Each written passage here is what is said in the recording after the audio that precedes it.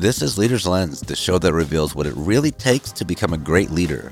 I'm Jacob Espinoza, a Fortune 500 leadership consultant and Director of Creator Success at Workweek. Let's go. And I've just tried to stay open as much as I can. And I think that's what I've found, that building an organization from a place of openness and receptivity to the universe, to opportunities, to everything that shows up in the moment is, for me, way more joyful than having this really clear vision of, in 5 years, my company needs to look like this, and it's my job to wrench everything to make that happen. You know what I mean? We are back here at the Leader's Lens podcast with my friend from Twitter, Ryan Vaughn, former founder, CEO, now he's coaching executives, one of the greatest minds of leadership that I've been able to connect with. So Ryan, I really appreciate you being here, available for the Great Leaders Lens audience. We have a lot of fun over here. Yeah, it's great to be here. Thanks for having me. And I always love starting these conversations, just hearing people's leadership journeys, because I feel like people take such different paths in becoming leaders and how they kind of create context around what it means to be an effective leader. What did your leadership journey look like? It's a good question, and there's so many different ways that I can tell that story. So it's interesting that everybody has their own version of the story, but I probably have, it could take any number of slices at it and they'd all be true, but very different. So I have been in the technology industry for almost 20 years now, and I was a CEO of various high growth startups for 15 of those years, 2 progressively larger failures, and then one that was successful, it scaled, and then eventually sold. That was called Varsity News Network. So it's kind of like ESPN.com for high schools. And I think throughout most of the first 15 years of my leadership journey, I had this idea in my head of who a leader was supposed to be. And it was oftentimes very situational or very dependent on where I was. So as an example, like if I was on stage, I had an idea that a leader should be able to articulate themselves very well, should be able to command the stage. I had this whole list of things that I had consciously or unconsciously that I was holding on to. But I also had the same thing for like my investors. You know, this is the leader that my investors want me to be. Sure. And for my employees, this is the leader that my employees need me to be, right? And sometimes that's the same person. Sometimes it's not. Sometimes, you show up in 2 really different ways in those different contexts. And for me, the first, I'll say 13 years of the 15-year journey in that venture-backed startup role, I was just trying to do my best to live up to who I thought I was supposed to be in that role. Trying to be the perfect CEO for all of these people. And after 13 years, like it by degrees gradually, and then all of a sudden it got fucking exhausting trying to do all that. And that started to eventually take a toll. And at first it was just kind of like something feels off. I'm not quite as excited about work and about the things that I'm building as I once was. But eventually that led to a pretty big breakup with my company. And it started out as a sabbatical. So I hired a CEO to take over for me. And then I was like, I'm going to go on a sabbatical. And it was supposed to be a 2-month thing, but eventually evolved into like an 18-month sabbatical and then just a departure from the company. A lot of that having to do with, if I'm not the CEO of my company, which didn't feel that after I hired the CEO, that wasn't who I was anymore, then I didn't have an answer of how to be and who to be. And so this idea of this image that I had of myself as this hard-charging founder written up in magazines and successful and all this stuff went away so quickly. And sort of like in the jet stream of that, or in the wake of when that was, when I stepped away, I had to really dive deep into who I was as a person, not just as a leader. And I found that at the bottom of all of that diving, after a lot of work and a lot of self-inquiry, what I had to do was get comfortable with just being Ryan, not being Ryan, the guy that's building this thing, or Ryan, the guy that leads these people, or any of that stuff. Ryan without the bells and whistles that make me important and make me awesome, just being Ryan without all that stuff. And that was really uncomfortable at first. Because especially when people are like, so what are you doing next? That's the question you get all the time when you take a sabbatical. I learned it. And, it's easy and normal to have like that canned answer, like, well, I'm doing this and it's going to be amazing and it's going to go to the moon and, da-da-da. Yeah. But with some reps and with some practice, I got to the point where I was just like, I don't know. I'm building some stuff over here and I'm building some stuff over here. And I got comfortable with that. And that opened up, and this all relates to your question around leadership journey, is that opened up for me the possibility of leading in an entirely different way. Leading not from trying to be the best leader I could be, but just leading from being myself as openly as I can and doing something that's worth doing. And I found that, in the number of years since, like I've led one way and was materially successful that way. And then I'm in the last 5 years, I've been leading in a very different place. And I've found that it works every bit as well in sort of growth ways, but then also in really much meaningfully better in the types of relationships that I get to establish and the types of connections that I get to have with people and then they get to have with the organization. So my journey of leadership has really been one of identity, I think. And I've been thinking a lot about boundaries and what that means for as a parent, as somebody that's running a business. And I feel like I hear that in there as well, where it's almost like you're setting boundaries for yourself, where I'm going to be me. I'm not going to step out of my box and stretch myself past this certain point because I want to make somebody happy or I want to come across a certain way for a specific group, or try to present myself in a certain manner. But I'm going to give myself permission to just be me and be authentic in everything that I do. And it's so hard to get there. I mean, like you talked about taking 18 months throughout your sabbatical, and I'm sure you're still working through it. And myself, something I think anybody listening to this, if you're being honest with yourself, you're in this journey constantly. Yeah. So just super powerful. What have been the biggest changes you've noticed since you've been able to take that step in your own evolution? Well, so I want to touch on, you were talking about boundaries, and I think it's worth just touching on from my perspective, because I think I would have thought about it really, really clearly. We talked about identity, and the way that I thought of myself in a previous iteration of life is I thought of myself as the guy who was building this big ass company, right?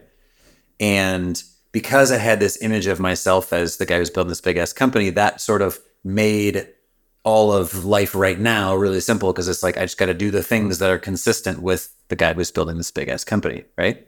So by having that definition of who I am really clearly defined, that created boundaries for me. It created I'm going to do these things and not these things, right? And that's, I think it's a really useful and effective way to sort of operate through the world. But when I spent the time and kind of in pretty deep self-inquiry, and I got a chance to do all sorts of cool stuff there. I studied under a Zen master for a while. I got involved in a bunch of different versions of psychedelic work and stayed in a monastery. And there's just a bunch of, it's a doctorate in a whole bunch of different things. Self-inquiry, we'll call it. But what I found was that any version of a defined identity that I had for myself, for me personally, I would immediately start to try to be fully that. So whether it was a CEO that's building these companies, or whether it was a coach, I am an executive coach now. And so if I allow myself to define myself as an executive coach, then the boundaries come up, and the boundaries now I'm going to be this, and now I'm going to start investing in this way. And it all of a sudden builds this momentum. And that, for me, that's what was so easy to lose myself in. So easy to lose myself in being this thing that is external to me, coach or an entrepreneur or anything. And so I think one of the big choices that I made along the way in the last, it's probably 5 years ago now, is when I stepped away from the CEO role, my first instinct was start another company. That's what was consistent with my identity, was to start another company right away. And that would have just recycled the process. I would have done the same thing, and that would have been super easy. But the thing that I'm proud of myself that I did is I allowed myself to not define who I was and not establish those guardrails of I am this, therefore I'm limiting my life to this band. And I've just tried to stay open as much as I can. And I think that's what I've found, that building an organization from a place of openness and receptivity to the universe, to opportunities, to everything that shows up in the moment is, for me, way more joyful than having this really clear vision of, in 5 years, my company needs to look like this, and it's my job to wrench everything to make that happen. You know what I mean? And I think the big takeaway I want leaders to get from this is how important it is to focus on yourself. like that metaphor of like putting the oxygen mask on yourself before you try to help the people around you is critical. But I feel like at the same time, a lot of times people feel guilty almost or selfish that they're taking time for themselves. When reality, like you need to do that to be at the best for your people. Like I would assume that the people you're working for now or working for you right now are having a better experience because they have this version of Ryan that is more complete and fulfilled and is able to do the things that he needs to do to be at his best every single day for his team. Yeah, there's this dynamic that I deal with a lot in my work with CEOs now, which is called organizational transference. And it's the idea that the organizations that we build, the teams that we lead, are in a meaningful way a reflection of our personalities. And it's always a trip, the first time a CEO sees that, like, oh shit, the dysfunction that, my team is like arguing in this way and this part isn't working and that's really upsetting to me. Oh, look at this, I'm modeling that. And here's this weird way that I'm modeling this and creating that behavior in my people. It's like a, oh man moment. It's a light bulb moment when we finally see one of those things with a client. But it's also like, it's a lot of work, and it creates this point of, you talk about kind of the working on yourself and whether it's self-inquiry or whether it's, you're working with a coach or something like that. That's a point of incredibly high leverage in driving organizational change. Because no matter what your values are that are written down or your techniques and processes and everything else that you've created for your team, they'll follow what you do. And if you are doing things unconsciously, you're driving the results that you're driving one way or the other. But if it's unconscious, you can't change it. But if you can get conscious of the way that you're creating those results, then that gives you agency in shifting the way that you show up in the world, and then that changing the results that you get from your team or your business too. So where should leaders get started? So somebody's listening to this podcast and they're realizing like, I'm not really thinking about this right now. This is something that's important to me and I can already see the benefits. Like what are the first steps they can be taking? I think there's so many different answers to that. So I would caveat anything that I'll say about specific next steps in saying that, you follow what's interesting to you. I think that like anything, if you fall in love with this process, you're going to invest in it and you're going to find the things that resonate with you, and you'll make a lot more progress than if you're trying to check a box. So find the stuff that's interesting. But for me, I think what initially got me started on it is probably a couple things. One, I got a coach and I started working with this guy named Carl Bacciolari, who worked at an organization called Reboot. And that was my first introduction to looking at myself in a really sort of critical way and practicing. So that's one thing that you can do.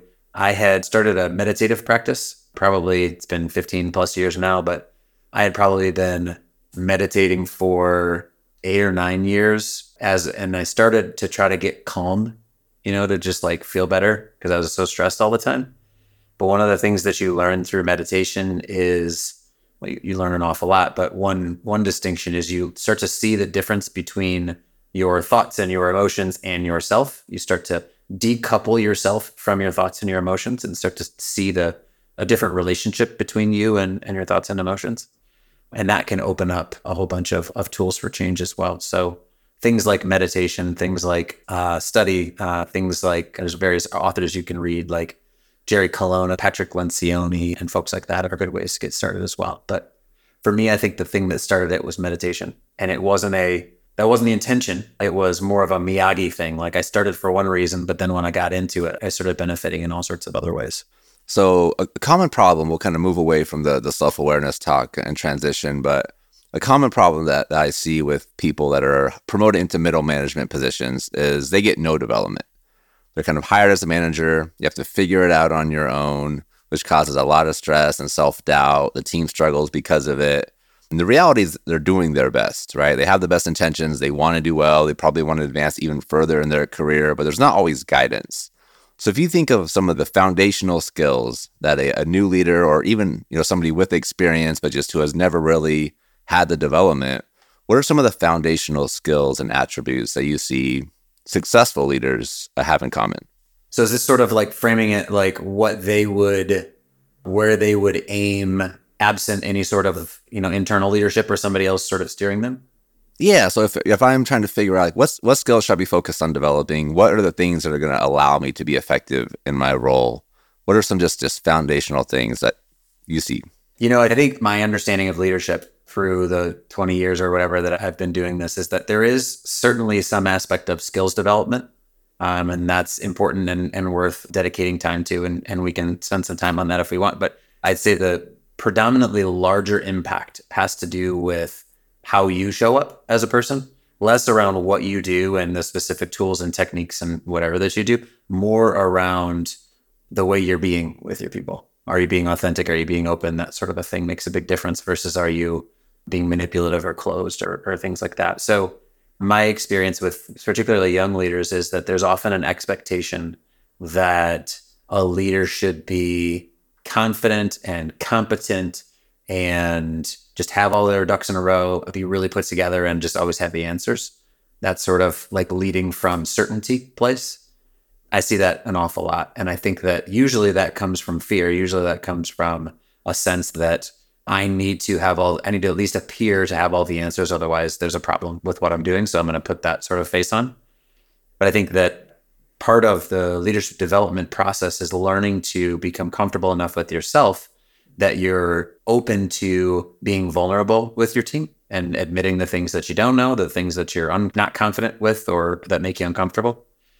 And, some people will be like, well, I can't be vulnerable with my team because then they won't follow me, right? If somebody doesn't think I know what I'm doing, then why would they follow me? And I'm sure there's some truth to that. If you completely have no idea, then there's a different problem. It's definitely a competence piece that's important, but for sure. Yeah. But more often what the issue is a willingness to share that vulnerability and along with it, to share the fact that I am committed to building this thing. So even though I don't know the answer, even though I'm scared because we're going to run out of cash or because of business, all the different reasons that fear shows up in business and in leadership, I don't have to hide those things. I can own my fears and my insecurities and still move forward into this great unknown, the sort of frontier space that leadership is.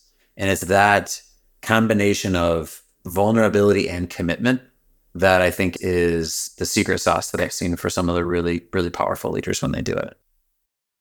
I love that. Like your actions will reveal your heart and where your mindset is. And if you see people only as objects to advance your own career or only as objects to build your business, how you act and how you respond to them is going to show that. And they're going to feel that. And they're not going to want to work for you because they know that you don't really care about them as a person. But if really your passion and what you focus on every day is helping these people get better because you value them, because you want to be there to support them, even when you're not perfect, they're going to understand these are your intentions and they're going to want to work for you. And they're going to want to work harder than the other side of the spectrum because they understand that like they feel safe because they know you're there to take care of them.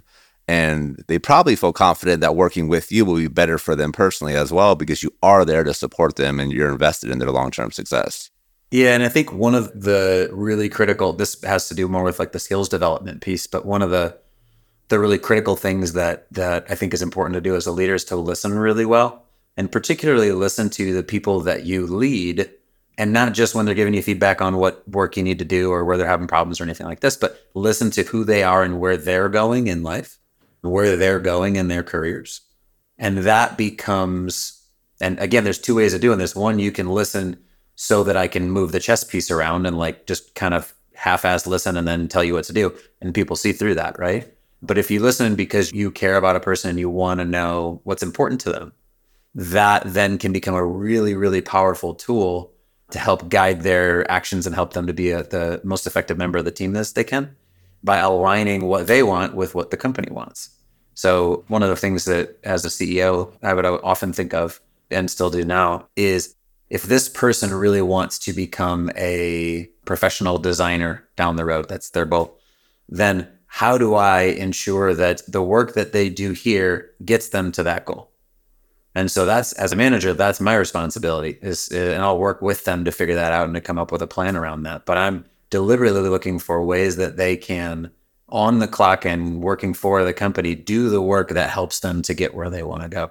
And then motivation becomes an entirely different, it's almost a non-issue at that point because they're doing the things that they want as opposed to the things that I or the company wants. Beautiful. And just listening, understanding their goals, just to kind of reiterate your point, is just such low-hanging fruit for a lot of managers. I think one example that I talked to a manager about recently is like, I have this employee that's like 10 minutes late every single day. It's not a big deal, but I want to have expectations as well. How do I handle this? And so I chatted with them. I said, like, have you asked them why they're late 10 minutes every single day? Because like maybe there's a legitimate reason, like they have to drop their kids off at a certain time, and maybe we can adjust their schedule if it doesn't really impact the business. But sometimes it just takes that initial conversation of just asking why, like what's going on, trying to understand people and the dynamics of their life, because we got a lot of stuff going on as people. Like there's a lot going on in this world beyond just our occupations and the things we do to pay bills. And so as leaders, if we can just understand people and really see them and try to understand why they do the things that they do, they can help us be more impactful in having conversations and creating win situations where the business wins on one side, but also people can see that they're winning as well by working in the organization. Mm. It's funny you were talking about somebody's late 10 minutes all the time. One of the things that I see, so I work in my work today, I work primarily with CEOs, and we work on leadership development broadly, but there's a whole bunch of different facets to it. And one of the dynamics that I see all the time, I think CEOs are often notoriously guilty of this, is being late to meetings. It's like, I got important shit that I'm doing, right? I had to do this thing with this client. I had to do whatever it is. There's always a good story. And it's interesting to start to ask questions around that when you find somebody that's like habitually late to meetings. It's like, well, how do your employees do with accountability? How do they do when it comes down to like being specific and managing details? How do they do in terms of showing up on time to things? And you start to see, you can sort of unpack all the different patterns in front of them and like, oh, well, there's all of these different instances where I'm pissed because my team doesn't take this seriously and doesn't do this. And, it's da-da-da-da-da. And it's like, oh, and here you are 5 minutes late to this meeting, and it's consistent. We're all here. Yeah. And I wonder where they learned that from. So as a leader, like paying real close attention to things like that for yourself, even if you might give, an employee grace and listen in that way. But if you want a result like people being serious about the details, means you have to be. It gets back to the mirror analogy used earlier, where your organization is a reflection of you as a leader. Yeah. What are some common misconceptions that you see in leadership? You kind of talked about it a little bit in your own personal journey, but I'm curious to hear if there are others that you've learned as you're working through leaders and kind of their expectation of what leadership should look like versus the reality, what's actually going to have an impact. I mean, I think we're touching on it. I think that there's a big misconception about who, or my experiences, and I see this a lot, about who a leader is supposed to be. I think that, it's oftentimes people have in their head this idea of this hard-charging alpha person. And some of the most effective leaders in the world have nothing in common with that archetype, and would in fact be a much worse leader if they were trying to be that than if they were just allowing themselves to really, really anchor into who they are and be that fully.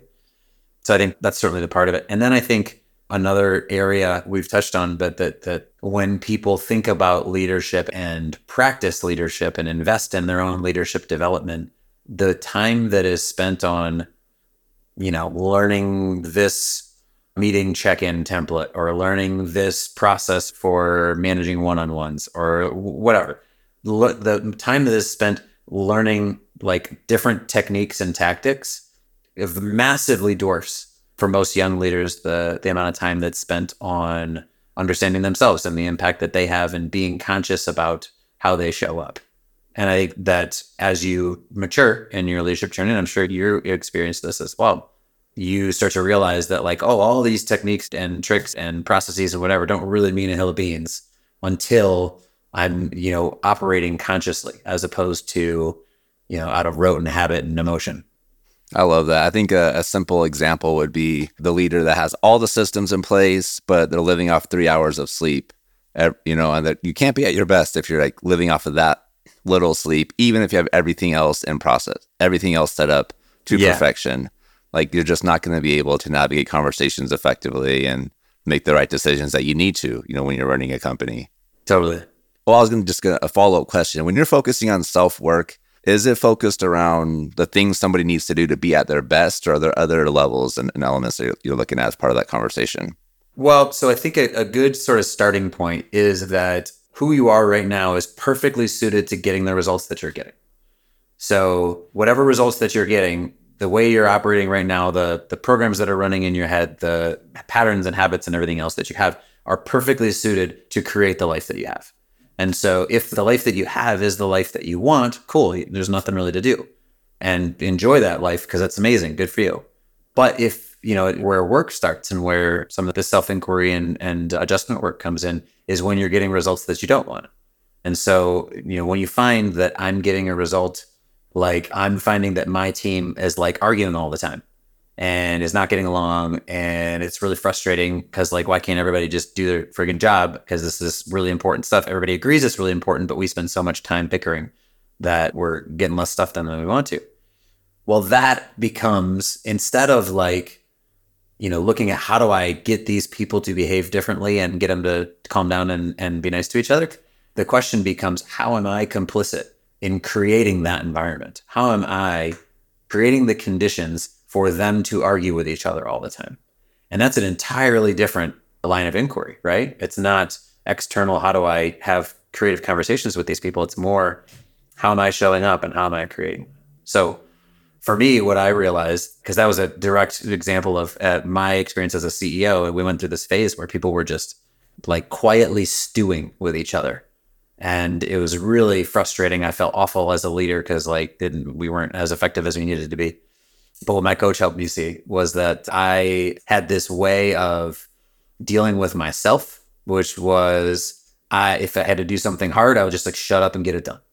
Like there's no point in complaining. Let's just do it. Because, we have so much important stuff to do. I don't have time for the emotions and anything else around it. I just got to go and get this thing done. And that showed up and rubbed off with my employees. They would, they did experience that with me as well. And then they started to do it with each other. And so somebody would drop a ball somewhere or do something that wasn't as good. The person next to them would just shut up and carry it. Like, you know what? This didn't happen the right way. Cool. Who we are as people is we don't worry about that. We just get the job done. So they would get the job done. And then because they didn't feel like they could talk about, because I wouldn't talk about the emotional sort of stuff underneath that, they would carry that weight and then resent the other person. And they wouldn't say anything. And then over and over and over and over and over and over, there's all these resentments built up. And eventually it just started like people weren't able to hold it in anymore. And the fix to that had nothing to do with them. It had everything to do with me starting to acknowledge pain when I caused pain and when I felt pain. And that opened up a space for other people to have similar conversations. Awesome. I'm thinking a lot about being a father as you're talking through this, and like how that same element of how we handle conversations with our kids, like those same dynamics play out in the household that do in the office. But it's just like the stakes are so much higher at home that it makes it even more challenging to like sometimes do the things that you need to do. Yeah. And I think it's, I find myself sometimes like becoming so conscious of, well, I don't want to, I want my kids to feel like they are free to kind of, live their own life and go their own directions. And so I'm so careful of like, I'm a huge basketball fan. I'm a huge football fan. And I'm like, if you're going to do sports, I'm super pumped, but I don't want to like put that on you. Right. And it's funny as a parent, I can get so conscious of it that it can feel like debilitating almost. Like I really don't want to, give them a complex of this sort or that sort. But I think as a parent, it's, you're around them so much that like at this point, I'm like, there's no way I'm not going to fuck up my kids. I know I'm going to. It's just a matter of like being conscious of, I don't want them to be in this particular way that I can see. And I know that like, if I tell them to just suck it up when they're hurt, instead of like allowing them to be hurt, then that's going to lead to a very predictable thing that I've dealt with, which is, led to that business problem, that very specific business problem that I described. So I know that one, so I'm not going to do that. But then I'm sure I'm going to do it in a different way and then I'll learn and we do our best. For sure. The one I struggle with is like helping with the emotions.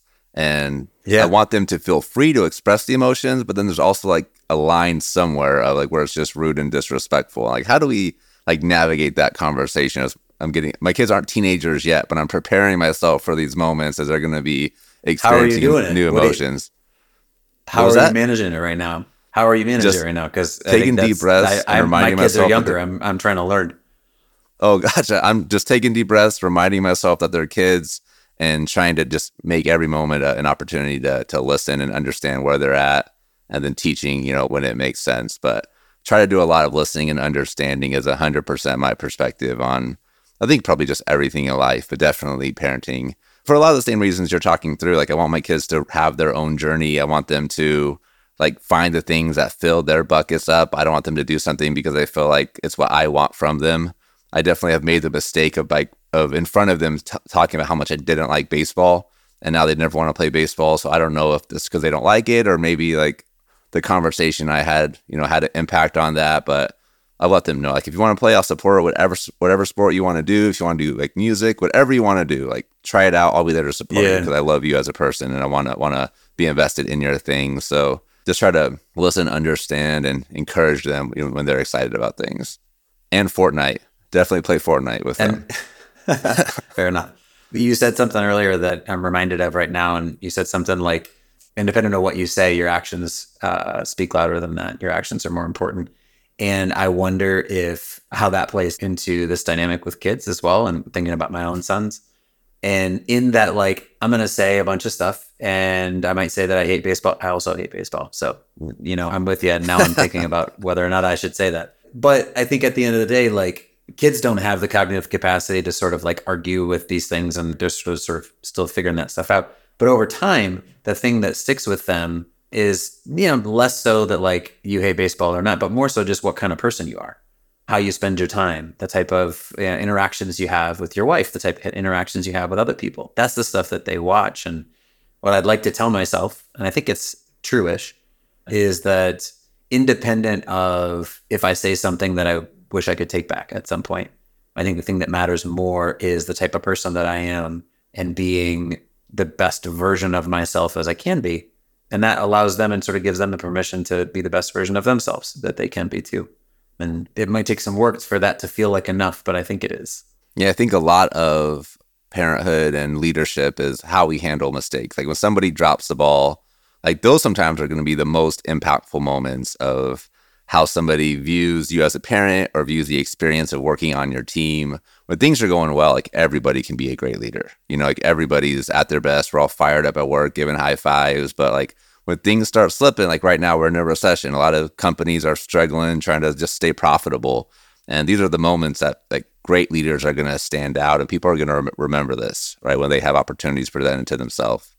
There's a particularly challenging, that dynamic, and when there's this sort of existential threat that I know, and I work a lot in the tech industry, and that's changed a lot. There's a lot of headwinds in the tech industry right now. And it's in navigating that sort of a challenging wartime space is extra complicated when the way that you navigate it is necessarily needs to be innovative. Because in order to innovate, you need to take risks. And in order to take risks, you need to feel safe. And so if people feel like they're under a threat and this existential, like I need to perform or else, or I need to somehow be, reach this bar or else like bad things are going to happen, then innovation just right down the tube. And so there's a lot that leaders can do around how they interact with failure, how they interact with half-baked ideas, how they interact with things that, whatever the external circumstances are, when somebody comes into your office and says, I have this idea and here it is in some form of it, if your first reaction is to tell them all the reasons it sucks, well, that's a good sort of indication of like that type of idea is not welcome. I need to be more buttoned up, and I'm going to make sure that I polish myself before I talk to my boss. And you're not going to get any sort of innovation if everybody's polished all the time. So it kind of puts an additional responsibility on leaders to not only acknowledge any existential threats that exist, but also still create psychological safety for their people to do the work that they need to. 100%. Ryan, this has been an incredible conversation. I know I could probably chat with you for hours about parenthood and leadership. I think we share a lot of the same perspectives, and I always enjoy our chances to connect. And people that want to connect with you, Same. Where should they go? Where should we send them? So best ways is to go to our website. It's leadinsideout.io. And there's a newsletter there that's an easy way to sort of stay in touch. And if you subscribe to that, I end up publishing usually a pretty deep article on leadership or on the startup journey or on my own journey once every other week. And through that process, I've established a whole bunch of friendships with readers that just respond, and it starts a dialogue, and we start talking about this really deep philosophical, leadership topic. And I enjoy the hell out of that. So yeah, subscribe to our newsletter, and then when you get one, respond and let's have a conversation. I love it. Highly recommended. Make sure you check in Ryan's newsletter out, and appreciate you tuning in to the Leaders Lens podcast. thank you for listening to the show. Don't miss another episode of Leader's Lens and the inside scoop on becoming a great leader. Subscribe wherever you get your podcasts, and if you love Leader's Lens, please tell a friend.